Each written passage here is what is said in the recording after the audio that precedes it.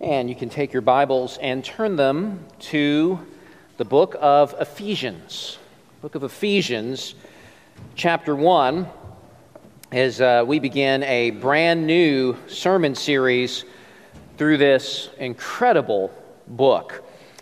Written by the Apostle Paul, probably around the year AD 62, while he was imprisoned in Rome, in chains, persecuted for his preaching of the gospel, his preaching of the good news that Jesus came to rescue sinners by dying for sins and being raised for their justification. That's really good news, but that message was offensive to many people, and he made enemies in lots of places, including Ephesus, where Paul had been just a few years before his imprisonment, Ephesus being in Asia Minor, in that area. Maybe later on in the series, I'll get a map, I'll put it up so you can kind of get your bearings a little bit as far as where Ephesus is. But it was a major city in Asia Minor, and it was bound up in all kinds of immorality, everything from the occult to the practice of magic, to sexual perversion, to the fear of evil spirits, to the worship of the Roman emperor, and especially they were devoted to the worship of the goddess Artemis. And in Ephesus, Paul encountered all kinds of things, from stubborn unbelief and resistance from the local Jewish synagogue to demonic possession. He encountered a demon-possessed person. There was just all kinds of things. There was a riot that happened in response to his preaching of the gospel. It was a pretty crazy time. Maybe later on in the series, I'll be able to drop some other little tidbits about Ephesus and what was going on there. But miraculously, in spite of all those things happening and in spite of the opposition, many responded to Paul's gospel preaching. And when he departed, he left behind a thriving, growing church. And even though his enemies eventually managed to get Paul arrested and imprisoned, Paul never forgot about Ephesus.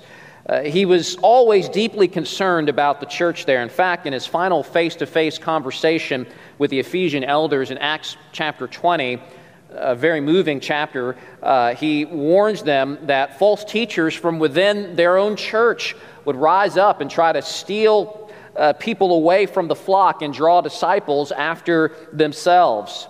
And while he was never able to return to Ephesus for another extended period of ministry, Paul, in Rome, in chains for the gospel and moved by the Holy Spirit, knows that it's time now to minister to Ephesus again in a different way, and he picks up his pen and he writes to these Ephesian believers. And it's interesting that as he writes, Paul, who was so concerned about the Ephesians being swayed by false teachers and falling back into sin and immorality, it's very interesting that he would address that concern by writing a letter about identity. Paul sees the spiritual safeguard of the Ephesians being closely connected to their understanding of who they really are, because identity matters. That's true whether you're in first century Ephesus or whether you're in 21st century America.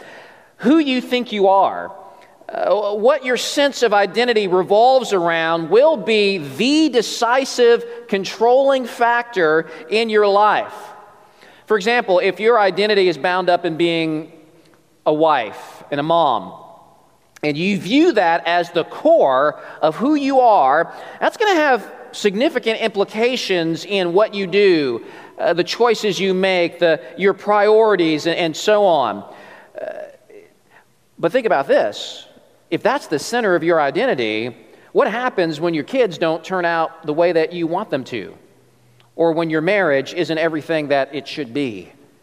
What happens when those things become more important than God? Or think about if your identity is bound up in your job. That's going to have major implications. You can survey the wreckage of 1,000 broken homes for proof of the consequences for having that kind of identity. What's more, what happens if you lose your job? Or if you hate your job? Or, as we think about the sexual revolution that's been sweeping our culture, whether it's so-called gay marriage or transgenderism, if you believe the core of who you are is bound up in your sexual feelings, in your sexual orientation, in your sexual urges, that's going to have a profound ramification in your life. That's going to affect the trajectory of your life. But what happens when the promises of the sexual revolution fail to deliver? As they always do in the end. But it's not just people out there who are confused about identity and where it's to be found. We Christians have a hard time getting identity right. Often our identity is bound up in the wrong things. We tend to anchor our identity in people or places or earthly things instead of in Jesus Christ. And when our sense of identity revolves around anything other than Christ, we have moved into idolatry. We are worshiping something else. Paul Tripp says that Christians suffer from identity amnesia. And when you have confusion of identity, he says you are a sitting duck for sin's insanity. When you have confusion of identity, you are a sitting duck for sin's insanity. And that's why I'm so excited to be launching the new year with a sermon series in Ephesians, because I think for some of you, this series is going to be a turning point. I think for some of you, it's going to be a spiritual game changer. And I'm praying that in this study, you're going to have the same experience that John Mackay had in 1903.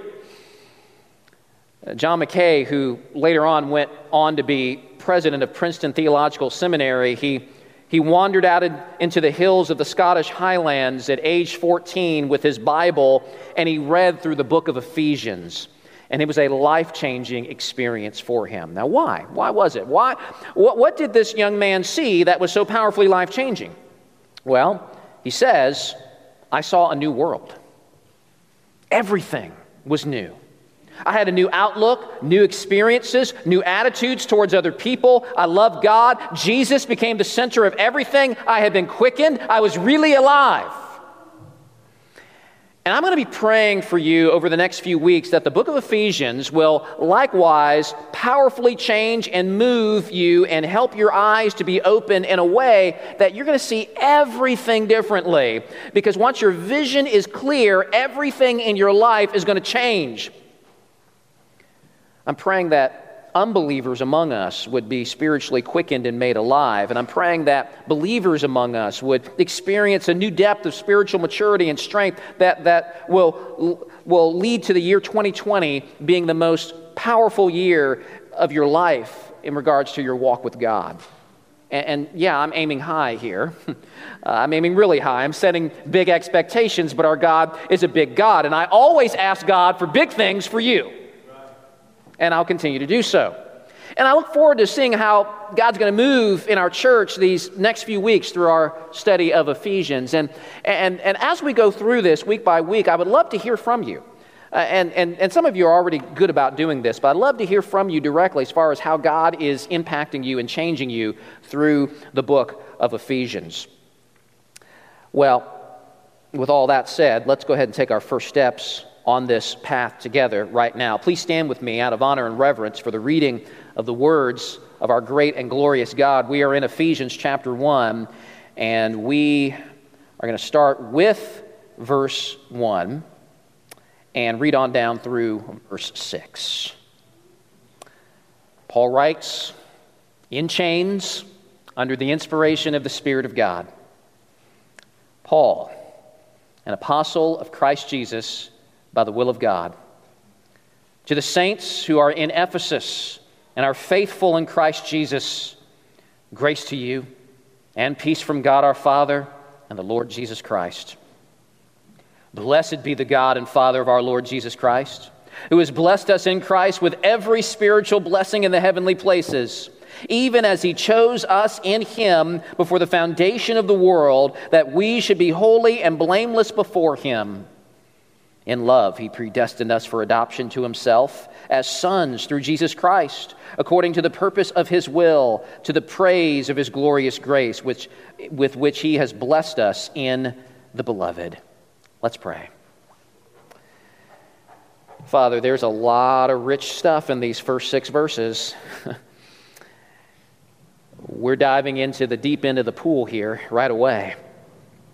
And I pray that you would do what I can't do, which is open the eyes of the hearts of my friends here this morning to see all of the glorious riches that are here, to see it and to perceive it, to embrace it, to love it, and to be changed by it. So, Holy Spirit, I'm asking that you would begin a good work in us right now.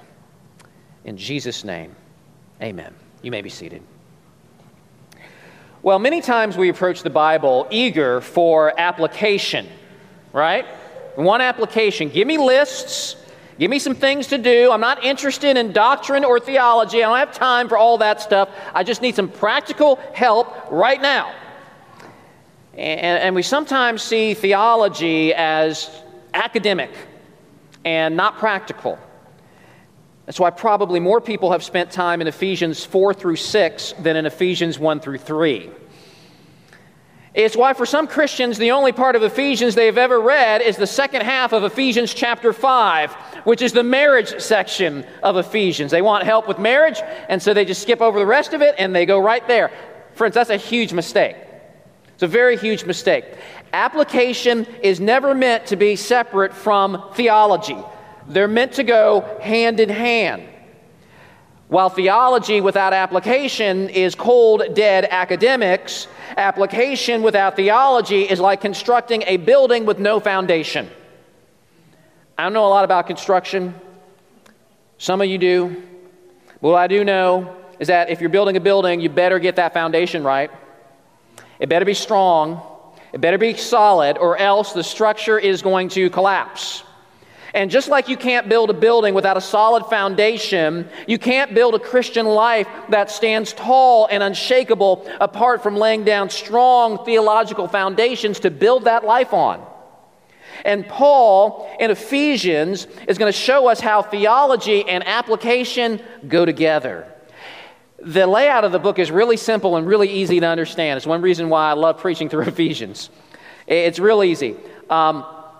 The first 3 chapters, Paul lays down rich, rock-solid theological teaching, and that's the foundation. And then the final 3 chapters, he builds on that foundation. Chapters 4 through 6 is the practical application of the theology that he just taught you about. So if you love theology and doctrine, you're going to love the first half of this book. But it's all going to be useless head knowledge if we don't press into chapters 4 through 6. What's the use of a foundation with no building on it? And if you, on the other hand, love practical application, be patient as we go through the first half of the book, because chapters 1 through 3 is going to lay down that strong foundation that you need to experience the practical and powerful Christian life as described in the second half of the book. And the most important thing in the foundation is realizing that the Christian life doesn't begin with you, and it's not ultimately about you. This is where Paul begins. And this is huge. Because if you mess this part of the foundation up, you're going to end up with a crooked building or an unsafe structure that won't make it through the storms and trials and challenges of life. And so Paul begins by reminding us that your Christian life begins with and is ultimately about God. And he explains this by sharing 3 foundational truths regarding what God has done for believers and how that radically impacts your true identity. And the first thing that I want you to see in this text is that you were chosen by God the Father. You were chosen by God the Father. Look with me at verse 3. Paul says, "Blessed be the God and Father of our Lord Jesus Christ, who has blessed us in Christ with every spiritual blessing in the heavenly places, even as he chose us in him before the foundation of the world, that we should be holy and blameless before him." If you are a believer, you didn't become a Christian by accident. It wasn't just some random kind of thing. You are sitting here today as a Christian because, the Bible says, God chose you. Now, you may be sitting there and saying, well, wait a minute. I explicitly remember choosing God. I surrendered my life to Jesus. How can you tell me I didn't choose Christ? Well, that's not quite what I said. Got to listen closely here. I didn't say you didn't choose Christ. Of course you chose Christ. I too explicitly remember the night that I chose Christ in the fall of 1991 as a confused, messed up, sinful, immoral 20-year-old, desperate and hungry for a changed life. And I chose Jesus. I remember saying to Jesus, I surrender my life to you. This is what I want to do. For the rest of my life, I want to follow you. Folks, there is no one that is saved apart from them choosing Christ. But that's not Paul's point here. There are other scriptures that talk about the necessity of you receiving Christ. But this is not the scripture about that. This is about something else. You choosing Christ is not where Paul wants you to go, as his purpose in this opening section is to lead you to a sense of thanksgiving and a sense of praise. To whom? Paul is not praising you, and he is not thanking you for choosing God. In fact, nowhere in the Bible is man thanked or congratulated or patted on the back for deciding to follow Jesus. Why? Because Paul tells us here that something significant happened before you could even make that choice. Indeed, before you were born, he says, even as he chose us in him before the foundation of the world. The reason why God gets the credit for this and not you is because the only reason you chose God is because he first chose you. You didn't come to Christ because you were better or smarter or had more willpower or insight or were holier than anybody else. Paul tells you, in fact, in the next chapter, that before you came to Christ, you were spiritually dead. You were a slave to sin. You were hostile to God. You needed help. And that help came when God chose to sovereignly work a miracle in your heart. He changed your heart so that you came to a point where you actually wanted to say yes to Christ when you used to say no. And Paul says that God chose to do that work in you before the foundation of the world. One commentator writes, the implication of this is that there has never been a time in the history of the universe when your name was not on the heart of God as one of his beloved. Christian person, I want you to think about that. That's mind-blowing, that there has never been a time in which his love was not set on you. And friends, we can just let our minds, can we just let our minds be blown by that for just a moment? Because we read these Bible verses and they become so familiar to us that we just kind of skim over them and we're like, yeah, God chose us in him before the foundation, we're blah, blah, blah. And we just kind of fly over it because we've read it so much. And we don't let the text hit us between the eyes like it was originally intended to. Think about this. As a Christian, your identity is anchored in the fact that before you were even born, God knew you. He knew you were coming into this world, and think about this, he knew how messed up and dysfunctional you would be. He knew that. He knew all about your sins. He knew all of the bad things that you would do. He knew all of the skeletons that you have in your closet. He knows all about the sinful things that if other people knew about them, you would be ashamed. He knew that you would be a sinner and hate him and rebel against him. He knew all of your deepest and darkest secrets. And guess what? He said, "You're mine." He said, "I want you." He said, "I know everything that you're going to do, and I'm going to save you anyway." Yes, thank you, Jesus. Praise him. Glorify. You're already responding to the point of this first paragraph in Ephesians. Christian brother, Christian sister, he chose you. Now, one of the amazing implications of this is that what God has done for you had absolutely nothing to do with how good or how bad you were. His election and choosing of you is unconditional. It's not about your performance. It's not about your inherent goodness and your ability to do the right thing. And thank God that it is not. Because if election was conditional, who would be saved? Nobody. Scripture says, there is none who do good. No, not one. There is no one who seeks God. And if no one is seeking God, then that means that if anybody is going to save, who has to do the seeking? God does. God does. You are saved not because you first went after God. You are saved because He first went after you. He chose you. When I was a kid, I loved to play sports with my friends. I loved it. But you know one thing I hated about all of that? I hated it when we would divide up for teams for a game. I don't know if you remember this ritual when you were a kid. If you've experienced anything like this, you get 2 team captains. And these team captains typically are the buffest, most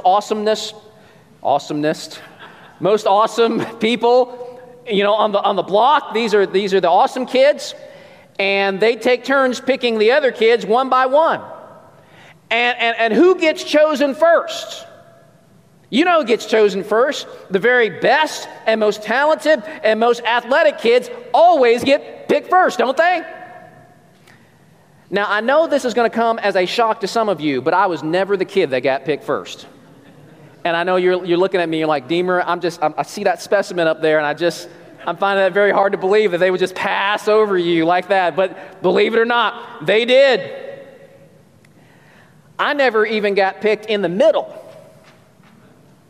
Usually how it worked out was after all the other kids had been chosen, it would come down between me and some other poor, unathletic, pathetic, clumsy kid.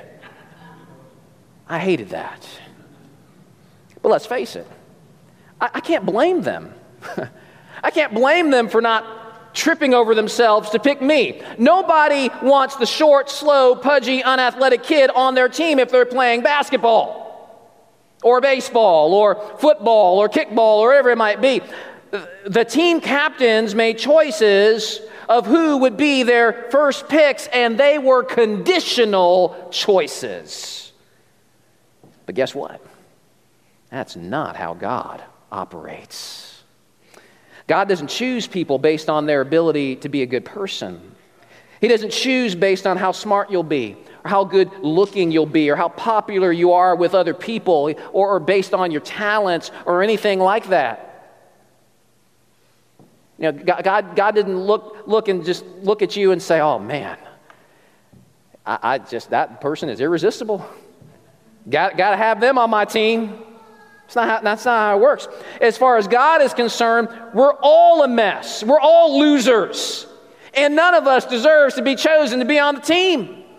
So God's choice of you is not conditional. Instead, it is grace. That's exactly why Paul says in the next chapter of Ephesians, "For by grace you have been saved through faith." And this is not your own doing. It's the gift of God, not a result of works, so that no one may boast. You see, the kid who gets picked first for the team has something to boast about. I got picked because I'm a good three-point shooter. I got picked because I've worked hard to be as good as I am at baseball. I got picked because I'm better than short, pudgy, out-of-shape Deemer Webb. That's how it works in the world of sports. It's not how it works in regards to God's choice of you. It's not how it works in the spiritual realm.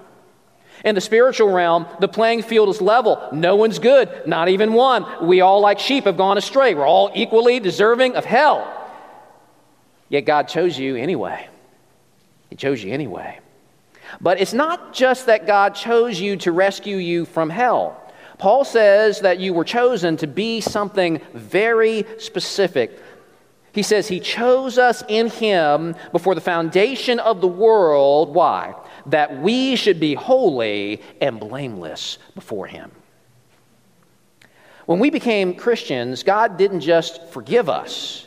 God began a process in us called sanctification, where He begins transforming us and empowering us to grow in holiness bit by bit by bit, where we begin to love God more and sin less. And this growth is climaxed when we get to heaven, where we will be totally without sin. And this concept of sanctification is related to my next point, is that you were adopted by God the Father. You were adopted by God the Father. Verse 5 says, He predestined us for adoption as sons. Here Paul is telling us that we've been more than simply saved. We've been welcomed. We've been welcomed into God's family. We are considered sons of God. Now, lest any ladies think that this talk of sons smacks of male chauvinism, recognize that Paul is doing something remarkable here in writing in this way. It's not chauvinism. He's actually blowing the hinges off of first century Greco-Roman chauvinism. Anyone in the ancient Greco-Roman world that Paul was writing to would know that when you're adopted into a family as a son, you're adopted in and receive a full share in the inheritance of the father of that family. It was the sons that were the favored ones. And if you're adopted, you get in on that. That was true of adopted sons, not of adopted daughters. And so here we've got Paul doing something that would have blown the minds of people in that culture, as Paul is boldly declaring, sisters in Christ, you have a full share in the inheritance of the elder brother, the Savior, the Lord Jesus Christ. You are all counted as sons and receive a full share in all the blessings which belong to His Son, the inexhaustible blessings and benefits of Jesus Christ. Paul says to both brothers and sisters in Christ that God predestined us for adoption as sons. He predestined us. That's a controversial phrase. Anybody want to talk about predestination? But it's really not a hard to understand phrase. What does predestinate mean? Well, just break the word up. It means that God had a pre-planned destination already in His mind when He determined to save you. God predetermined that your final destination would be a seat at His table as a full-fledged member of His household, having been adopted into His family. He predetermined that He was going to be your father and that you're going to be His child. And what does that mean exactly? What are the ramifications of that? In the ancient world, sonship was bound up with a lot of functional things, unlike today. Today, very often in our modern culture, sons end up doing things that are very different vocationally than what their fathers did. That wasn't the case in the first century. Paul was writing in a world where almost without exception, sons did exactly what their fathers did. So if your father was a shepherd, you were going to be a shepherd. If your father was a carpenter, you're a carpenter. If your father was a baker, you're a baker. If your father's a candlestick maker, that's what you're going to be. It was assumed that you take the same path and follow in your father's footsteps, doing exactly what he did. Nobody even gave it a second thought. And it's out of this cultural context that comes biblical idioms that reflect the functionality of sonship. For example, like in Matthew chapter 5, verse 9, where Jesus says, "Blessed are the peacemakers, for they shall be called sons of God." Now why? Because God Himself is a peacemaker. He restores peace between Himself and sinners. Therefore, if you're really a child of God, well, then you will do what your Father does. Of course, it works in the other direction too, which is why Jesus calls the religious leaders in John 8 sons of the devil. Why? Because they hated Jesus. They had murder in their hearts. You will do whatever your Father does. Of course, Jesus is the son par excellence, right? He said, "Truly I say to you, whatever the Father does, that the Son does likewise. Now, of course, Jesus is God, so there's going to be some ways that he can imitate the Father in ways that you're never going to be able to. Nobody in here has ever created a universe lately. But to the degree that it is in our nature as human beings, God's purpose for you is to do what the Father does because you are his child. You are not just people whom God has saved from sin. You are instead considered as sons, and sonship implies not just privilege, but responsibility. And part of your responsibility is to show a family resemblance. To show a family resemblance in how you live and how you act and how you think. And ultimately, God's goal in your adoption is for you to increasingly take on the resemblance of your elder brother in the family, Jesus. To take on that resemblance more and more and more. And this grand purpose of God is clearly articulated in Romans 8:28. And many of you have that verse memorized. Some of you might even be your favorite verse. Romans 8:28, that talks about how God works all things together for good. Now, many of us tend to take that verse and to isolate that verse and just use it as a kind of catch-all general panacea to make us feel okay when things are going bad in life. But the point of that verse, the point of verse 28 in Romans 8 is not, hey, keep your chin up. Just hang in there and it's going to get better. Which is often how Christians use that verse. Instead, look closely at verse 28, but don't stop at verse 28. You got to keep going. Paul says, and we know that for those who love God, all things work together for good. For those who are called according to his purpose. For those whom he foreknew, he also predestined to be conformed to the image of his Son, in order that he might be the firstborn among many brothers. So, the ultimate good that God is seeking for you is that as a child of God, you will be conformed to the image of Christ. And so that means that all of the things that are happening in your life, both the good things and the bad things, both the pleasurable things and the painful things, God is working all of these things to serve his purpose in bringing you into conformity with the image of Jesus, who is a perfect reflection of God the Father. Look what else Paul says in verse 30.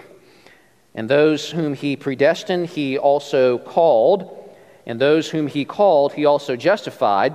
And those whom he justified, he also glorified. Through this life, God is working all things together for your good on your behalf, making you more and more and more like Jesus until the day that you are glorified in heaven and you are just like Jesus. That's the good that Paul's talking about in Romans 8. He's thinking about something very, very specific, and that is good. I can't think of anything better than to be just like Jesus. And notice, this is incredible. It's all guaranteed here. Those whom he predestined, he also called. Those whom he called, he also justified. Those whom he justified, he also glorified. So if you are saved, that means you're justified. And so think about that. If you're saved, that means you were first predestined. And it also means that if you're saved, you will be glorified. That's heaven. So all that he justifies will be glorified. There's no room in there for losing salvation. There is no room. That is an unbroken chain. If God predestined you here, then he glorifies you here. Period. This means that if you are in Christ, you don't have to be fearful that won't come to pass. If God's choice of you is unconditional, that means you don't have to worry about messing it up and losing your salvation. God already knew all the bad stuff you would do before you were born, and he chose you anyway. And according to this, he chose you for the purpose of glorification. Is God a failure? Is he gonna fail at that? Is this the one promise in the Bible that is kind of iffy? If you are an adopted child of God, this means that you will never be rejected, because a perfect father does not kick his kids out of the family. Instead, a perfect father, what does a perfect father do? A perfect father trains and disciplines his children so that they will be everything that they're supposed to be. And sometimes that discipline can be painful. But even when God disciplines us, it is meant to work towards that grand and glorious end of glorification, of resembling Christ. And so we've got this wonderful encouragement in Hebrews chapter 12. My son, do not regard the discipline of the Lord lightly, nor be weary when reproved by him. For the Lord disciplines the one he loves and chastises every son whom he receives. It is for discipline that you have to endure. God is treating you as sons. For what son is there whom his father does not discipline? If you are left without discipline, in which all have participated, then you're illegitimate children and not sons. Think about this. If you have children, little children, and I invite you and your whole family over to my house, and your kids act like hooligans. And I'm not saying that your kids ever do. This is just for illustrative purposes only. But let's pretend that they are unruly and disrespectful and disobedient. Well, if that happens, I'm not going to be spanking any of your children. Some of you may want me to do that. Some of you may say, Deemer, just let them have it, man. I'm not going to do that.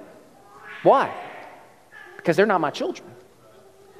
I'm going to turn those children over to you to deal with them as you see fit. Now, let's go further and say that after your kids leave, Elijah starts misbehaving. My son Elijah starts misbehaving in the exact same way. Not that Elijah ever misbehaves. He does, but I love him. And let's say that he does, and he misbehaves in the same way that those other kids did, that your kids did, and in response, then I discipline him. And he turns to me and says, Dad, that is not fair. You didn't do anything to those other kids when they were here, and you're doing this to me? And my response would be, I know. They are my children. You are. And I'm responsible to look after you, to protect you, to provide for you, and also to train you. You are my child, which means you have the privilege of being disciplined by me. My kids may not feel like it's a privilege at that time. By the way, I've actually used that line on my kids before. You have the privilege of being disciplined by me. You can use that line. That's not copyrighted. You can use that. It doesn't feel like a privilege at the time, but it actually is. And because the discipline and the correction is a sign of whom they belong to. And it's a demonstration of love from their Father. Author of Hebrews says that when we are disciplined by God, it shows that we are sons of God, and that discipline, that training, that chastisement is actually good for his children. Author of Hebrews says, besides this, we have had earthly fathers who disciplined us, and we respected them. Shall we not much more be subject to the Father of spirits and live? For they disciplined us for a short time, as it seemed best to them. But he disciplines us for our good, that we may share in his holiness. That's that Romans 8:28 goal, that we may share in his holiness. For the moment, all discipline seems painful rather than pleasant, but later it yields the peaceful fruit of righteousness to those who have been trained by it. So our discipline is not coming to us because God is mean. Instead, the discipline will result in us sharing in God's holiness and yielding a peaceful fruit of righteousness. It will result in further conformity to the image of Christ. And there's not a single thing that happens in your life that does not fall into God's predestined purpose for you, because God the Father works all things together for the good of you, his child. Now, if you see the core of your identity as a mom, or in terms of your career, or in terms of your sexual orientation, or in terms of your possessions, that's going to have a radical influence on how you live your life, and it's going to influence you for the worse. But if you see the core of your identity as a son or daughter of God, one who has been chosen by God before the foundation of the world, one who's been adopted into God's family, one whose life is meant to be geared towards imaging the Father, geared towards holiness, towards Christ's conformity, that's going to impact your choices and your decisions and how you deal with your spouse when they let you down and how you navigate and think about trials and painful times that come into your life and how you handle disappointment or anger or temptation or fear or how you behave in the workplace. As you begin to think about all these things in light of your identity, and you begin to ask yourself, well, how is how I'm living in this situation imaging my Father? Am I bearing a family resemblance or not? You know, a lot of people argue over the doctrine of election and predestination. They analyze and they scrutinize and they debate and fight with their brothers and sisters over what this notion of God choosing us actually means. But, friends, if fighting a theological cage match is your primary response to the doctrine of election and predestination, you have totally missed the point. And I don't care if you are an Arminian or a Calvinist or somewhere in between. Paul says we are chosen and predestined. Why? To argue about it? No. Look at verse 6. These things are not meant to lead to fights and church splits, but to the praise of his glorious grace. So many people get discouraged over the doctrine of predestination, which tells me that they really don't get the point. Because Paul is writing the church in Ephesus about these things, not to discourage them, but so that they would be tremendously encouraged. This isn't supposed to be something to be upset about or down about. And it's certainly not something meant to argue about. It's supposed to be something that should lead us to fall down on our faces and praise God for. It's a truth that we should revel in. That's the whole point of these first few verses of Ephesians. Listen, he has chosen you, an unworthy, undeserving sinner. And because he has chosen you and predestined you to glory, be assured that even when you do fail, even when you don't bear that family resemblance, even on your worst day, you will never be cast out by God. Being a son or daughter means you will always have a seat at the table with the Father. He is ever patient. He is ever kind. He is ever loving. And He has forever had his heart set on you even before the universe was made. He knew about every bad thing that you would do, and he chose you anyway. And he's totally committed to your good, which is why Paul says in Philippians 1 that he who began a good work in you might bring it to completion. Is that what he said? He who began a good work in you maybe will complete it if you're lucky. He who began a good work in you will bring it to completion at the day of Jesus Christ. If he loses anybody, he has lied in Philippians 1:6. You are chosen by God the Father. You are adopted by God the Father. Even more, you are delighted in by God the Father. That's my final point. You are delighted in by God the Father. Verse 4, in love he predestined us for adoption as sons through Jesus Christ, according to the purpose of his will, to the praise of his glorious grace, with which he has blessed us in the beloved. That phrase, according to the purpose of his will, the Greek word, the ESV translates as purpose, is eudokia. That's a fun word to say, eudokia. Kind of just lightens my mood right there. That's a good word. Actually, I like the King James translation of Eudokia better because I think it captures the essence of that word better. King James says, according to the good pleasure of his will. I like that. One commentator notes that this word signifies not simply the purpose of God, but also the delight that he takes in his plans. It has warm and personal connotations and draws attention to God's willingness and joy to do good. His choosing many to come into a special relationship with himself was in keeping with what he delighted to do and with his saving plan. He enjoys parting riches to many children. Some people have this picture of God as some old, stingy, crusty curmudgeon. And if you call on him, maybe if you catch him in a good mood, he just might respond. But we don't see in the Scriptures a God who is reluctant to save. God's not like, well, I suppose I'm supposed to be a good God, and I'm supposed to be the Savior and everything. That's what they call me, and I'll save a few of those wretches, even though I just rather squash them all. But I'm supposed to be God, and I'm supposed to be a God of mercy, and I don't have to like it, but I'll do it. I'll do it. Make me look good. That kind of God has more in common with the gods of Greek mythology than with the Bible. The true God revealed in Scripture is not a grumpy old man who is dispassionately or begrudgingly saving out of duty. Instead, it gives God great pleasure, great overflowing and abundant joy to extend mercy to us.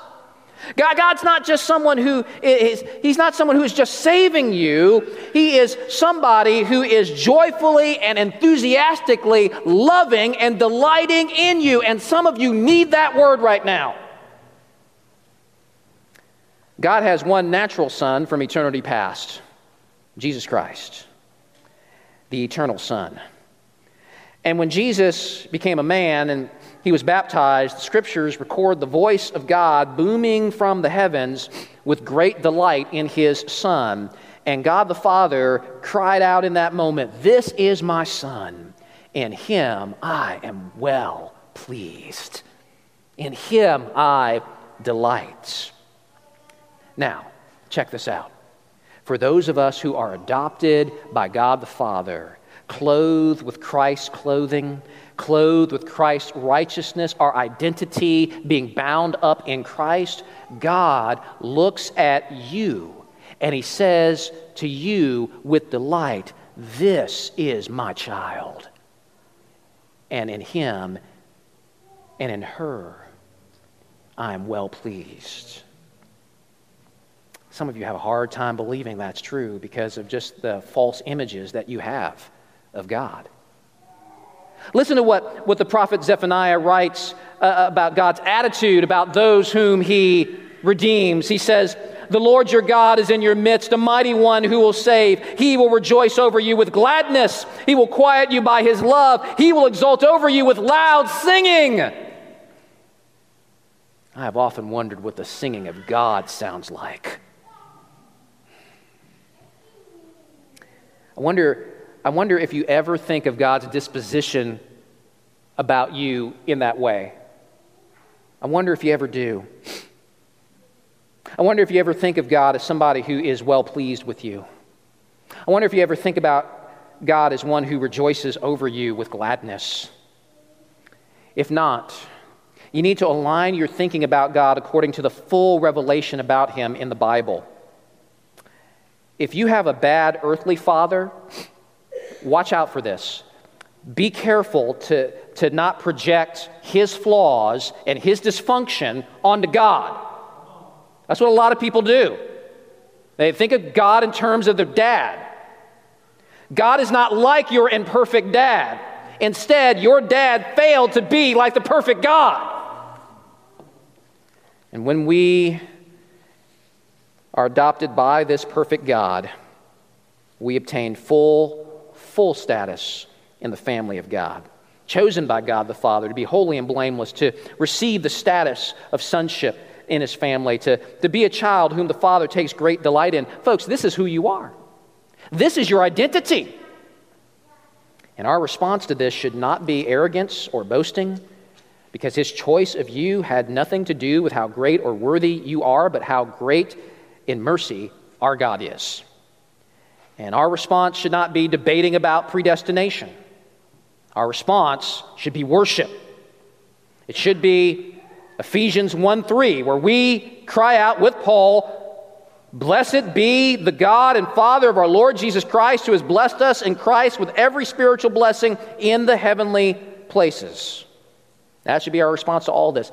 Now, when I say, I'm talking about arguing over predestination or debating over it, I'm not saying that you can't have conversations with people about it. I'm not saying that you can't ponder the deep things of God. I'm not saying that you can't wrestle get a brother or sister and kind of wrestle through the Scriptures with them and try to figure out what God is really saying. I'm not saying that at all. But I'm just saying that if that is it, if that is like our response and our only response to the doctrines laid out here, then we have missed the point. We've missed Paul's purpose in doing this, because the purpose of Paul is encouragement and praise. And maybe we need to start there before we even try to think any deeper about this and not overcomplicate this. Sometimes we overcomplicate things. Every single Christian in this room ought to be praising God for the truths that Paul is unfolding for us here in Ephesians 1. And if we're not praising, God help us. So if your identity then is anchored in all these wonderful things, how does this change how you live? How's it going to alter how you live in about 15 minutes when you walk out of this room? How's it going to affect how you do marriage, how you do parenting, how you do your job, how you deal with depression and discouragement and anger and addiction and trials and all those sorts of things? I'm not going to give you a long list of answers right now.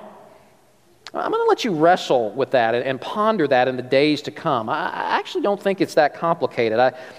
I just think a lot of times we don't spend time thinking about how we are to live life in light of our true identity. And as we go to the book of Ephesians, we'll eventually get to some application right in the book itself for some help. So stay tuned for that. But we're laying down the foundation right now for a mighty superstructure to build our lives on. And obviously, of course, as your pastor, I'd love to talk with you any time about exploring what life looks like for you in light of your true identity in Christ. So call me or email me or drop into the office or invite me over to your house for free food or whatever.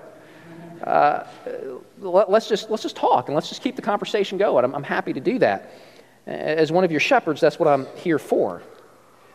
Now, in closing, a quick question. I'm almost done, but I have to answer this. How can God do all this? How can He make sinners into sons?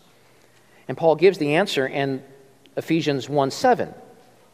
In Him we have redemption through His blood, the forgiveness of our trespasses.